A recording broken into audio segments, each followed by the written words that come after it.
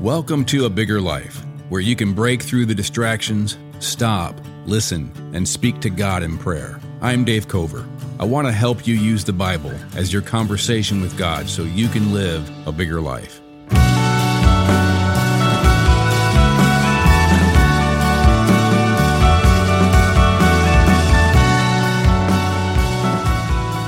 This is our third and last episode on Psalm 115. Remember, Psalms 113 through 118 were traditionally sung by Jews during Passover. These would have been psalms on the lips of Jesus the night that he was arrested, because it even tells us in Matthew 26:30 that Jesus and his disciples sang a hymn before Jesus went out to the Garden of Gethsemane. They would have sung many hymns that night, before and after, and this was part of their observance of Passover. It's kind of cool to think that the Psalms we're looking at now, in Psalm 115 today in this episode, these words were on the lips of Jesus the night that he gave his life, the night that he was willingly arrested, allowed himself to be arrested, beaten, tried, and crucified. And so in some ways, obviously because Passover was a pointing forward to Jesus, a foreshadowing of the wrath of God passing over us by the blood of the Lamb. And we see that whole ritual as pointing toward the bigger story of the gospel. And these psalms, as part of that ritual, are pointing forward to the truth of the gospel. These are just another amazing way to see that always the Bible has been telling us one story of redemption through Jesus Christ, God's creation, the purpose for his creation, the rebellion of humanity against God's glory, against God's rule, against God's will. We want to be our own glory, live for our own glory, be our own authority. And there's been dust and thistles and thorns and death ever since.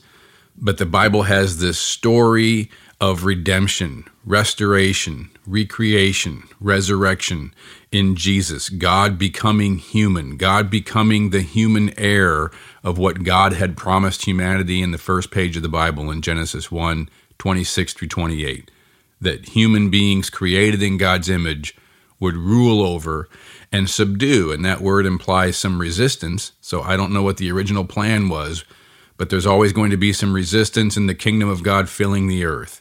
And that's what this whole plan is. When Christ comes back, he's the king, the human king. God has become the heir of his own blessing to give to humanity so that he can be the one who guarantees it, rather than having to be guaranteed it by flawed, deception-prone human beings. We've been newly created in Christ. That has begun now. It will be finalized at the resurrection. This is the story from the first page of the Bible to the last page of the Bible. And one of the things that we do when we worship God, when we want to spend time in prayer, is we want to lift up our eyes and see our lives vertically, rather than just horizontally. If you've been listening to this podcast, this is not the first time I've talked this way. I just want to remind you, the purpose of prayer is not to ask things of God, although that is part of it. It is not the end goal. The end goal of prayer is worship, putting ourselves in the context of the reality of who God is and all that God is for us and has promised to us in Christ. So prayer is reprioritizing, repurposing, refocusing our life on reality. If God is the creator of this universe, that means that the most important thing we can do to live in the reality of this universe is to live a God-conscious life, to have a sense of God's presence, a sense of God's glory. And in this first verse of Psalm 115, it says, "Not to us, O Lord," that's Yahweh, the I am, he is, literally in Hebrew, "not to us, he is, not to us, but to your name, Yahweh, he is, give glory, for the sake of your steadfast love and your faithfulness." When we live a vertical life, we're recalibrating our life. We're rebooting our perspective, our mood, our attitude, our beliefs, what we trust in, who we trust in, the narrative we see our lives in the context of God's glory, the context of God's radiant presence, his glory, the God that created this universe. And I always imagine in my head pictures of the universe, and to think the God that created this universe is the God that is 100% present with me right now, focused on me with steadfast love and faithfulness. He has a story for me that he's calling me, summoning me into. And do I want to listen? Do I care enough to lift up my eyes and to see him? And the way the Old Testament describes that is to fear the Lord, to have this sense of in awe, this sense of reverence, that I live a life conscious of his approval, his presence, his glory, the importance and significance and the weightiness of who he is as being far greater than trying to please or seek pleasure by anything else. Fearing the Lord is lifting my eyes and seeing my life vertically, not just horizontally, not just the things, the circumstances of my life and the people on the horizontal level. I'm living vertically by looking up, and now I see three-dimensionally, we could even say four-dimensionally, everything that God is doing in my life as part of his bigger story. So Psalm 115, verse 3, just as a reminder, our God is in the heavens. He does all that he pleases. It's the kind of view we want to have when we see vertically. God is present everywhere. He is always present. He is never limited by circumstances. He controls all circumstances. And I'm seeing my life in the context of his care, his will, his sovereignty, his presence, his glory. And then we looked at in the last episode, Psalm 115, talking about what happens when we don't see vertically is we get tripped up by trusting in idols.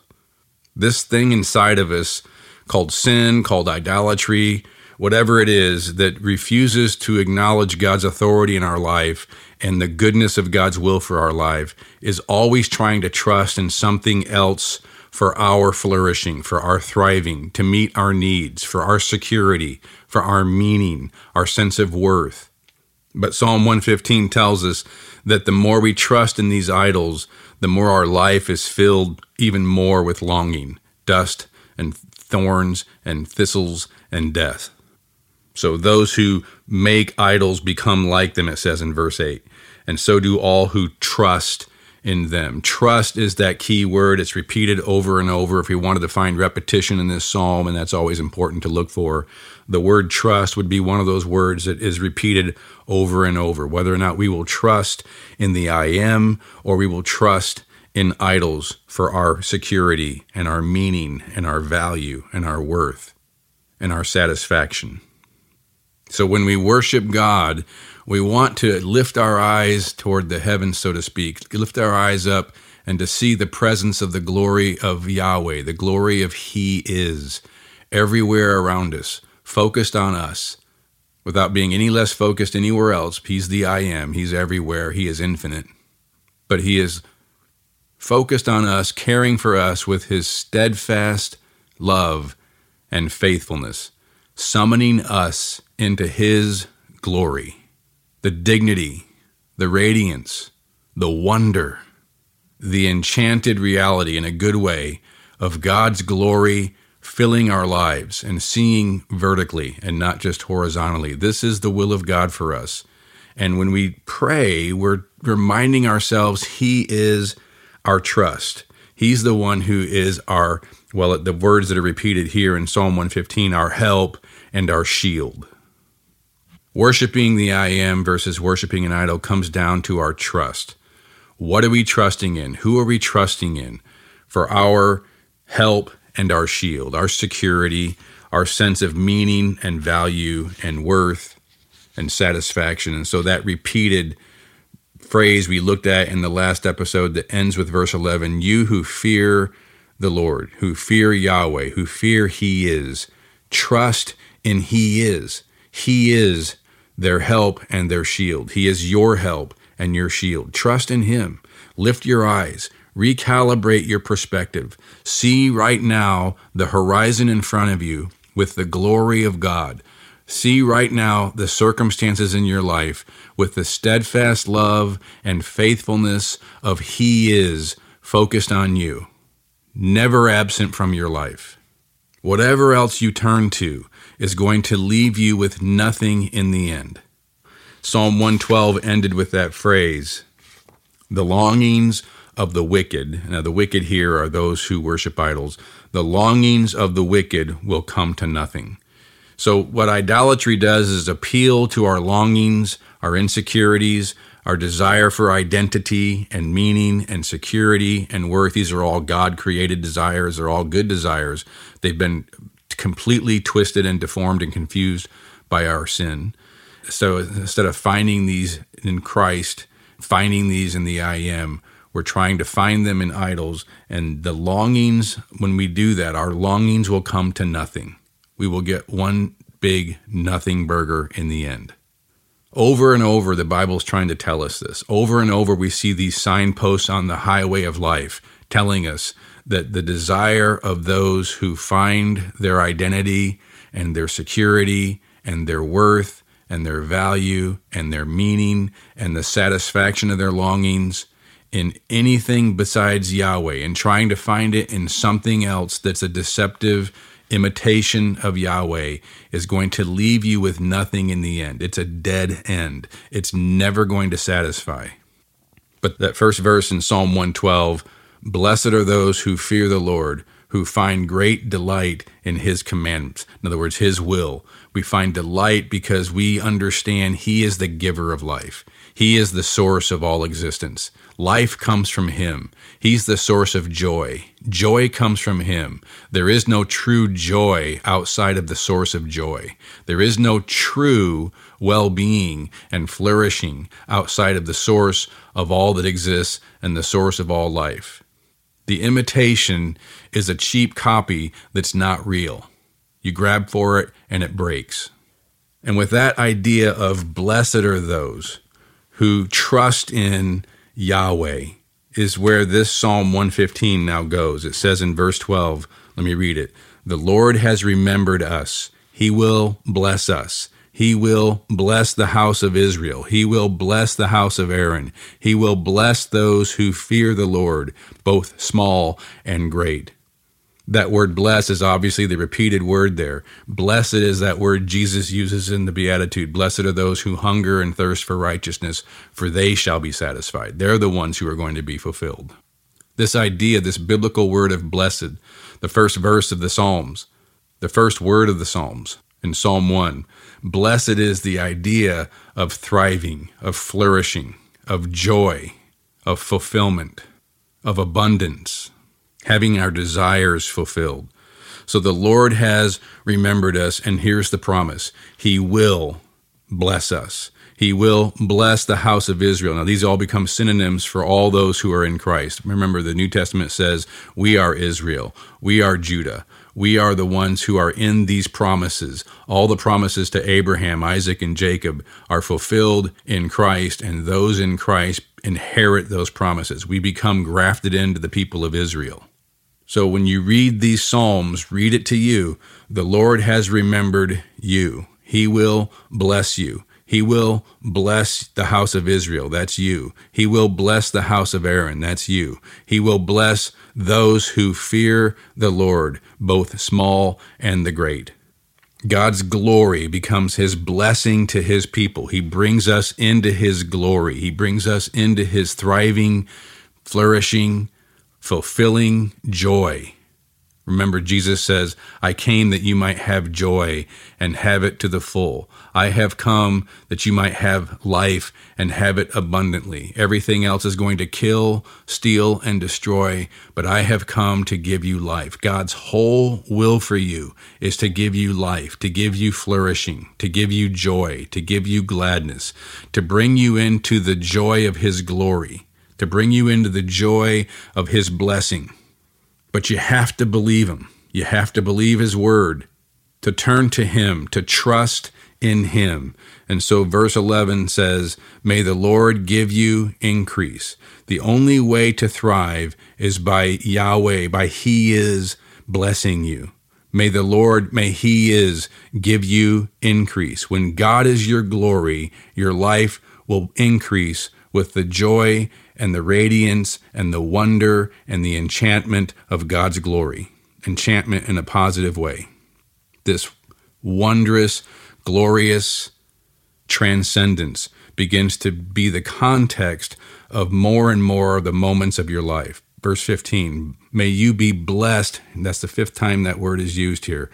This important repetition. May you be blessed by Yahweh, by He is, who made heaven and earth. So here's the thing you have to think through logically. Those of you listening to this podcast believe in God. None of us have this confident 100% faith because we can't see God.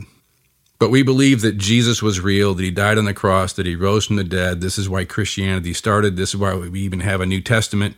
And these are the promises that we believed because of the witness of the Holy Spirit in our lives, and because it's the only thing that makes the most plausible sense out of the human condition. It's the only justification for morality. It's the only justification for the things that we see true in human condition. And so we have this sense that we believe that God created the universe. And if you believe that God created the universe, who would you rather be blessed by? The creator of the universe, or something created that's going to die that doesn't have the ability to deliver its promise?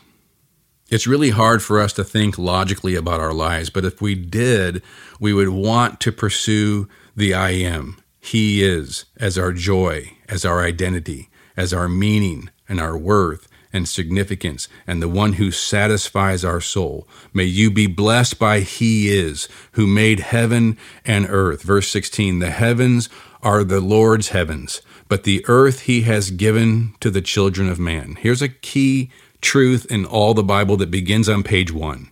God has created humanity in His image, and He has given us the earth to rule over. He has given us His creation to exercise rule over, to rule with God, to reign with God. Remember, the last page of the Bible says that we will, those in Christ, those resurrected and part of the kingdom of God, will reign on earth with Him forever. Here's the story of the Bible.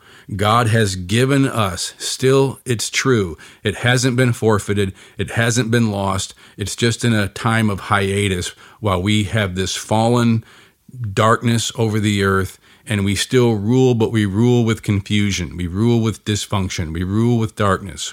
We have this desire to exercise dominion, but it becomes exploitation and greed and immorality and slavery and racism and corruption. Exploitation of all the things that are meant to be flourishing, we use for our own greed and selfishness. This is the world we live in now. One kingdom conquers after another. But Jesus is the true human king, and He is not giving up on plan A. He has given the earth to the children of humanity. That's why God became the king of humanity, to fulfill that promise and to bring that inheritance back for us. This is the glory that He brings us into. This is the story that we have no idea, the wonder, the glory, the flourishing, the radiance of a resurrected world and resurrected bodies. The heavens are the Lord's, it says. The heavens are the Lord's heavens, but the earth He has given to the children of man. Verse 17, the dead do not praise the Lord, nor do any who go down into silence. That's the alternative, besides trusting in Yahweh, is death, silence. Verse 18, but the last verse, we will bless the Lord from this time forth and forever, forevermore. Praise the Lord. When we believe in God's story, we don't have FOMO. We don't have the fear of missing out.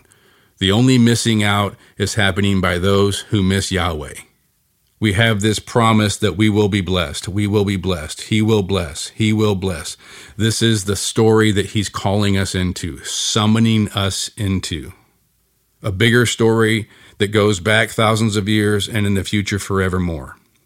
You have no logical alternative for life, for blessing, but to trust in the I Am, who made heaven and earth as your blessing, as your glory. Trusting in His steadfast love and faithfulness. Lifting your eyes right now and saying, God, the I Am, you are, He is. You are the source of all that exists. You are the giver of all life. Life is found in only You. Joy is found in only You. You are the one who brings all into existence, and all the good that exists that my soul longs for comes from You. You are the source of true security. You are the one who brings true identity to me. You are the one and the only one who truly makes my life meaningful, fills my life with significance. The significance of your glory, the glory of the God who made heaven and earth, the glory of the God who created this universe, is the one who puts glory on my life, who makes my life a life of glory and beauty. And I want to live in your story. I want to live in the forevermore story, not the dead-end story of idolatry, not the dead-end story of resisting you, ignoring you, not seeing you as the overarching context of every moment in my life. That's a dead-end story. I'm being fooled. A spell is being cast over me rather than the truth of your glorious world and this glorious, wondrous story that begins on page 1 of the Bible and shows us on the last page of the Bible the story of forevermore, of your presence, of your redemption, restoration, recreation, joy, and the removal of all evil and brokenness and pain and death and thorns and thistles and the dust that comes from trying to flourish apart from you. It's so stupid to try to flourish apart from you. Why do I do it? But I trust in your steadfast love for me. I'm going to believe it. I'm going to believe your word. I'm going to believe you when you speak. I trust in your faithfulness toward me. I believe you when you say it. I trust that only your glory satisfies my longing for glory and significance. I trust that you are my help and you are my shield. I trust that you will bless and that your blessing is the only real blessing that lasts forevermore. You will bless me. You are the one who will give me increase, who will give me flourishing joy that cause my life to thrive. When you are my glory, my life will increase in glory. And Paul says that you have already glorified me in the future resurrection that is in Jesus. You are my King, and I am a co-heir with Christ. I will be blessed by He is, who made heaven and earth. I will bless the I Am from this time forth and forevermore, because I live in a forevermore story in your story. From this time, from this moment, I lift my eyes and I praise you. And I give thanks to you for this promise. I give thanks to you that you have spoken in your word. I give thanks to you that your Holy Spirit lives in me.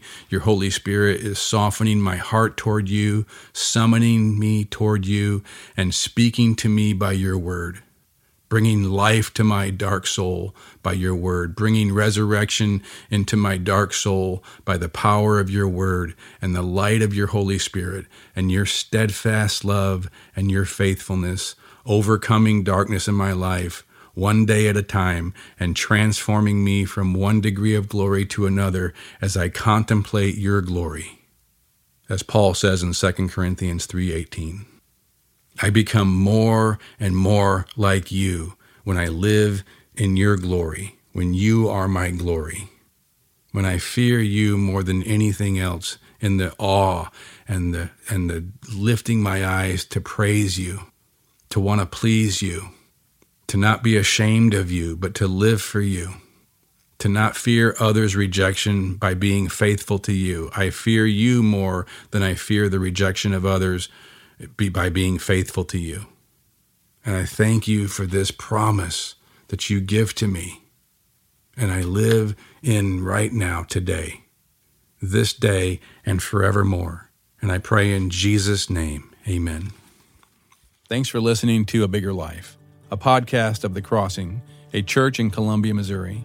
If you enjoyed this episode, please subscribe and give it a rating so people can find this content more easily, or consider texting it to a friend or posting it on social media. Thanks for listening.